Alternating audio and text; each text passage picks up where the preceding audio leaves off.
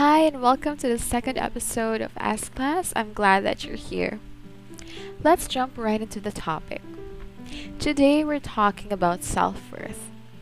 Self worth has been touched upon by so many self improvement programs and content. So, today, I would like to zoom in on something that can be very, very useful for a lot of people. Because I commonly see this in self improvement and self development areas. So, for self worth, most of us base it on what we can do or what people think we are. For example, the most usual pattern that I see is that people base their self worth on how productive they are. So if they weren't very productive today or they're not doing anything that's considered amazing or that's considered an achievement in the making, makes them feel useless or worthless. And I know for some people it isn't that bad. You feel bad for a day that you're not productive. You feel guilty when you take time off for yourself. You don't like taking breaks because there's always something to do. But I want you to dig deeper because if we allow this to continue, what's going to end up happening is that it will affect your mental health. It already is, but it will greatly affect your mental health. It will affect your relationship with your close friends, your family, your loved ones. Because taking time off for yourself is also taking time off to be with them. And the cliche is that you cannot pour from an empty cup. And that's not always true. You can pour from an empty cup in a way that you can be tired and exhausted and still put on your best face and socialize with people and create work that might be valuable to some companies, to some people, to some institutions. But it has a deadline. It's not sustainable because eventually you will notice that you become more irritable. You're always stressed, you're always negative around people, or you create increasingly less valuable, no, not less valuable, but less up to par work as the burnout sets in you because you never take time for yourself. So, this is your friendly reminder to take time for yourself. And when you do, try not to berate yourself over taking that break. Try not to worry about what you could do during that break because an easy fix to this is to just look at it this way. If you never take time for yourself and enjoy it, sooner or later the burnout will catch up to you and you'll be rendered much like a sick person. And you can't do anything for anyone then, right? Even if you force yourself to do. Somehow, you are performing way less than you could.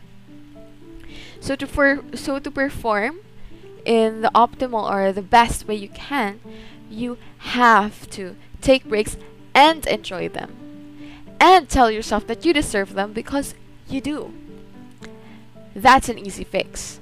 But I also want you to little by little ask yourself why you base your self-worth on productivity. Why is your worth based on what you can do?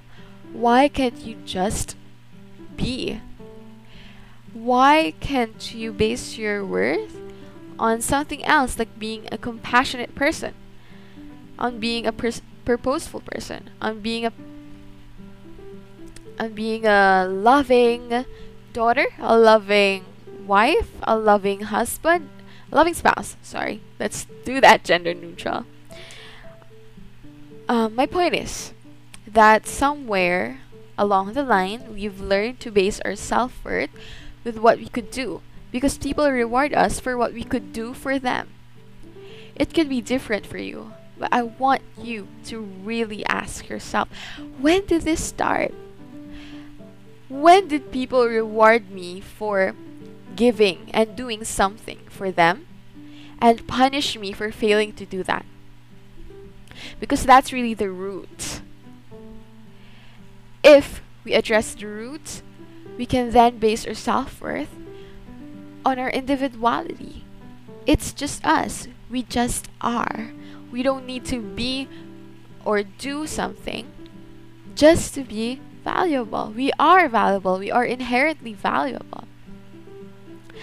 I heard from a movie, Hugo. It's quite an old one, but not very much. If the world was a machine and you are a part of the machine, the creator put you as a part of this machine that is the earth or the universe, then you must have a purpose. You must have value. And you don't need to force yourself to do anything, because a gear just exists and it already naturally goes to the flow as other gears turn. So that's what I'm imparting with you today, and I hope that you really start on this journey of reflecting, going to the root of the problem. I love giving easy fixes for you because really healing is a very, very complex, nuanced, and difficult journey to take. Because half the time you don't even know where all of these emotions and beliefs and trauma came from. But it's absolutely necessary, and I would like you to take the time to reflect, to be with yourself, to like your own company. Because in the end, the person that's always there for you should be you. You're always with yourself. You are experiencing everything with yourself. So be a friend to yourself. Be kind to your mind. I know this sounded more like a pep talk, but I hope it is inspiring and informative.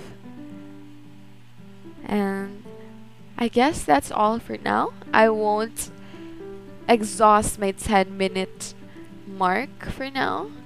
Go on and do whatever you were doing. Or maybe this is a great time to just take time off yourself. When I say that, I don't mean like a full vacation. That's great if you can. But 5 minutes? That's good. It's time for yourself. That's good. 5 minutes of enjoying just being with yourself, doing what you love, or doing nothing, just existing.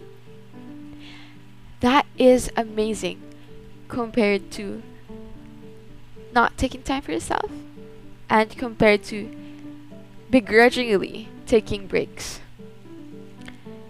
So I want you right now, just take time off. Just pipe down. If you're worried about what you need to do, list it down and then come back to it later. I promise it'll still be there. 5 minutes isn't that big of a deal to whatever it is you're doing now, unless you're doing CPR or something.